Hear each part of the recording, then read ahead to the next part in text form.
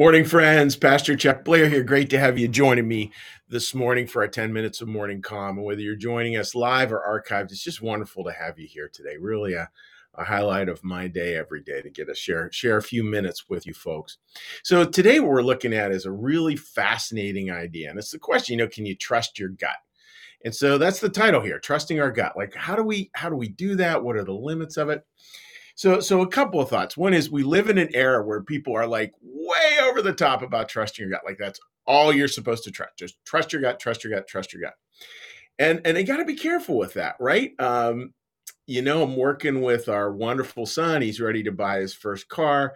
And the last thing I want him to do is to do it from a perspective of just, oh yeah, that car feels like the right one.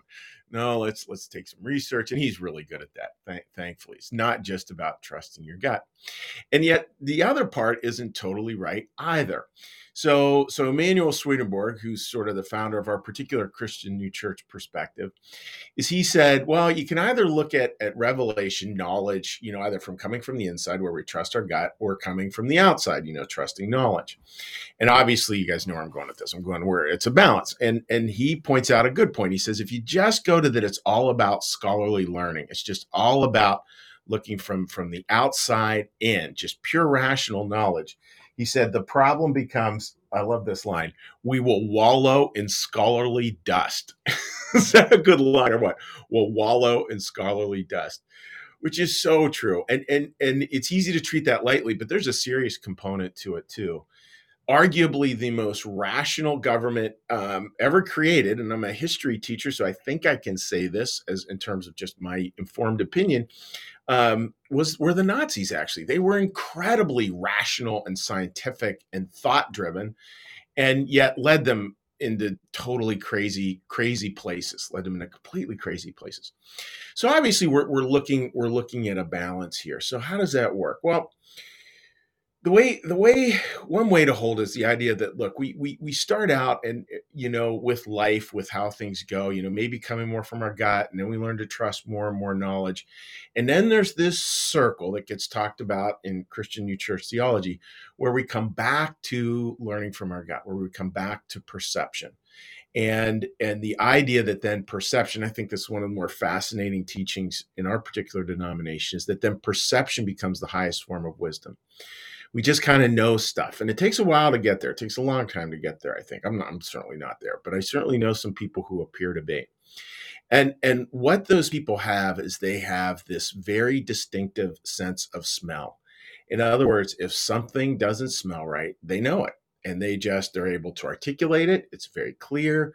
And when I listen to people like that, I think they got it. They totally got it.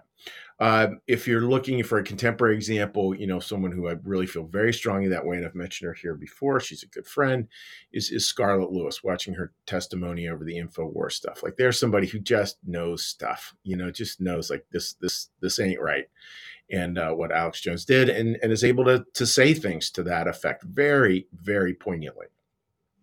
That's coming from a certain knowledge. Now, how could that work in our lives? Like, how could we sort of find, quote unquote, the balance between the two? Because I think that's what most of us are in a place where we're not quite there yet. We need both inner knowledge. We need both outer knowledge. How might we look at that? Well, the graphic I chose for today is one of a tightrope walker. So obviously, when you're setting up a slack line, which I wouldn't even know about unless I had kids, who are now in their 30s, of course, but if you're looking at a slack line or a tightrope or anything like that, clearly you want external knowledge there. You want to know, is it safe? You want to know what's the pound testage on it. You want to know whether it's anchored. You want to have all the safety requirements there. And you don't want to guess. You don't want to be like, well, I feel like that's safe. It's bad idea. And granted, there's lots of people out there who will tell you that's exactly the way to do it. I'm here to tell you, bad idea. you know, and so that's kind of the external knowledge. That's the learning things from the outside. Very important. And yet, to cross that bridge, you're going to need to come from the inside. You're going to need to come from balance. You're actually not going to be able to think your way across that tightrope. You're going to have to be so focused on just balance, which is, think of that as the smell test. So focused on balance that's how you move from point A to point B. I think that's very significant. Um, so folks, like, think about that with our lives.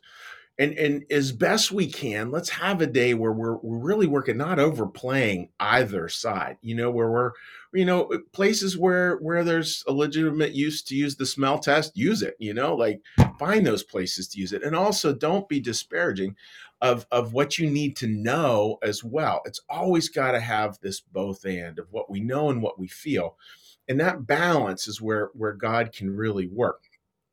What it means is that answers are, I don't know, like what's coming to my mind is that, and answers then can kind of shift a little bit. They can move, just like in balance, how we move and we sway with the winds, but we're not going to get blown off course. We've got enough things that are stable and enough sense of balance that we will be able to move through times that are incredibly difficult. And from a Christian New Church perspective, that's what churches need to do. Churches need to find that as well.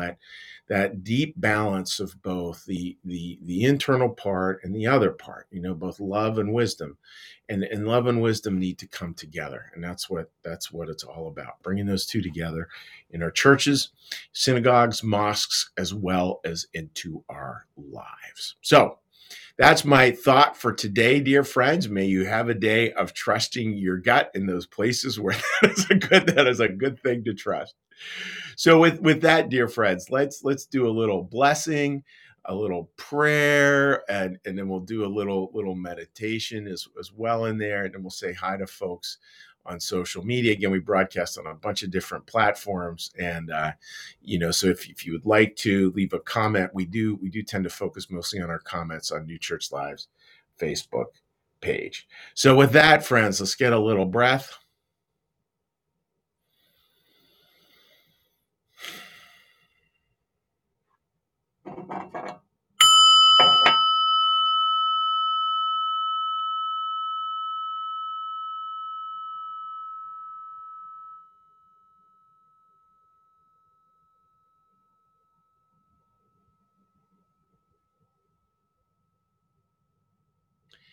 Be still and know that I am God.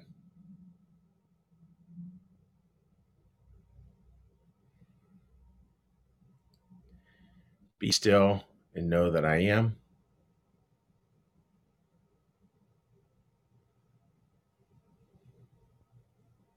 Be still and know that I.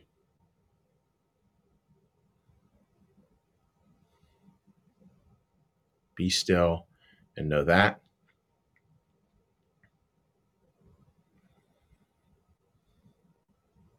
Be still and know.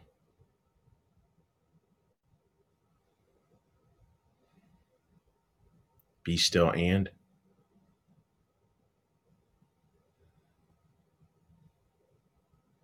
Be still.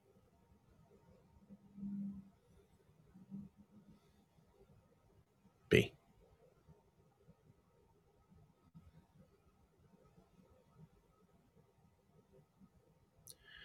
Our Father, who art in the heavens, hallowed be thy name. Thy kingdom come, thy will be done, as in heaven, so upon the earth. Give us this day our daily bread, and forgive us our debts, as we also forgive our debtors.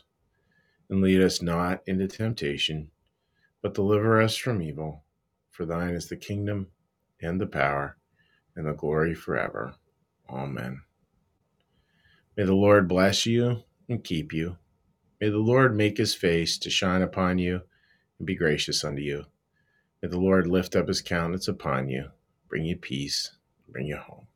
Amen. All right, dear friends. Again, thank you so much for joining me today. I'm wishing you all the very best. May you have a great day. God bless, and we will see you tomorrow. Bye-bye.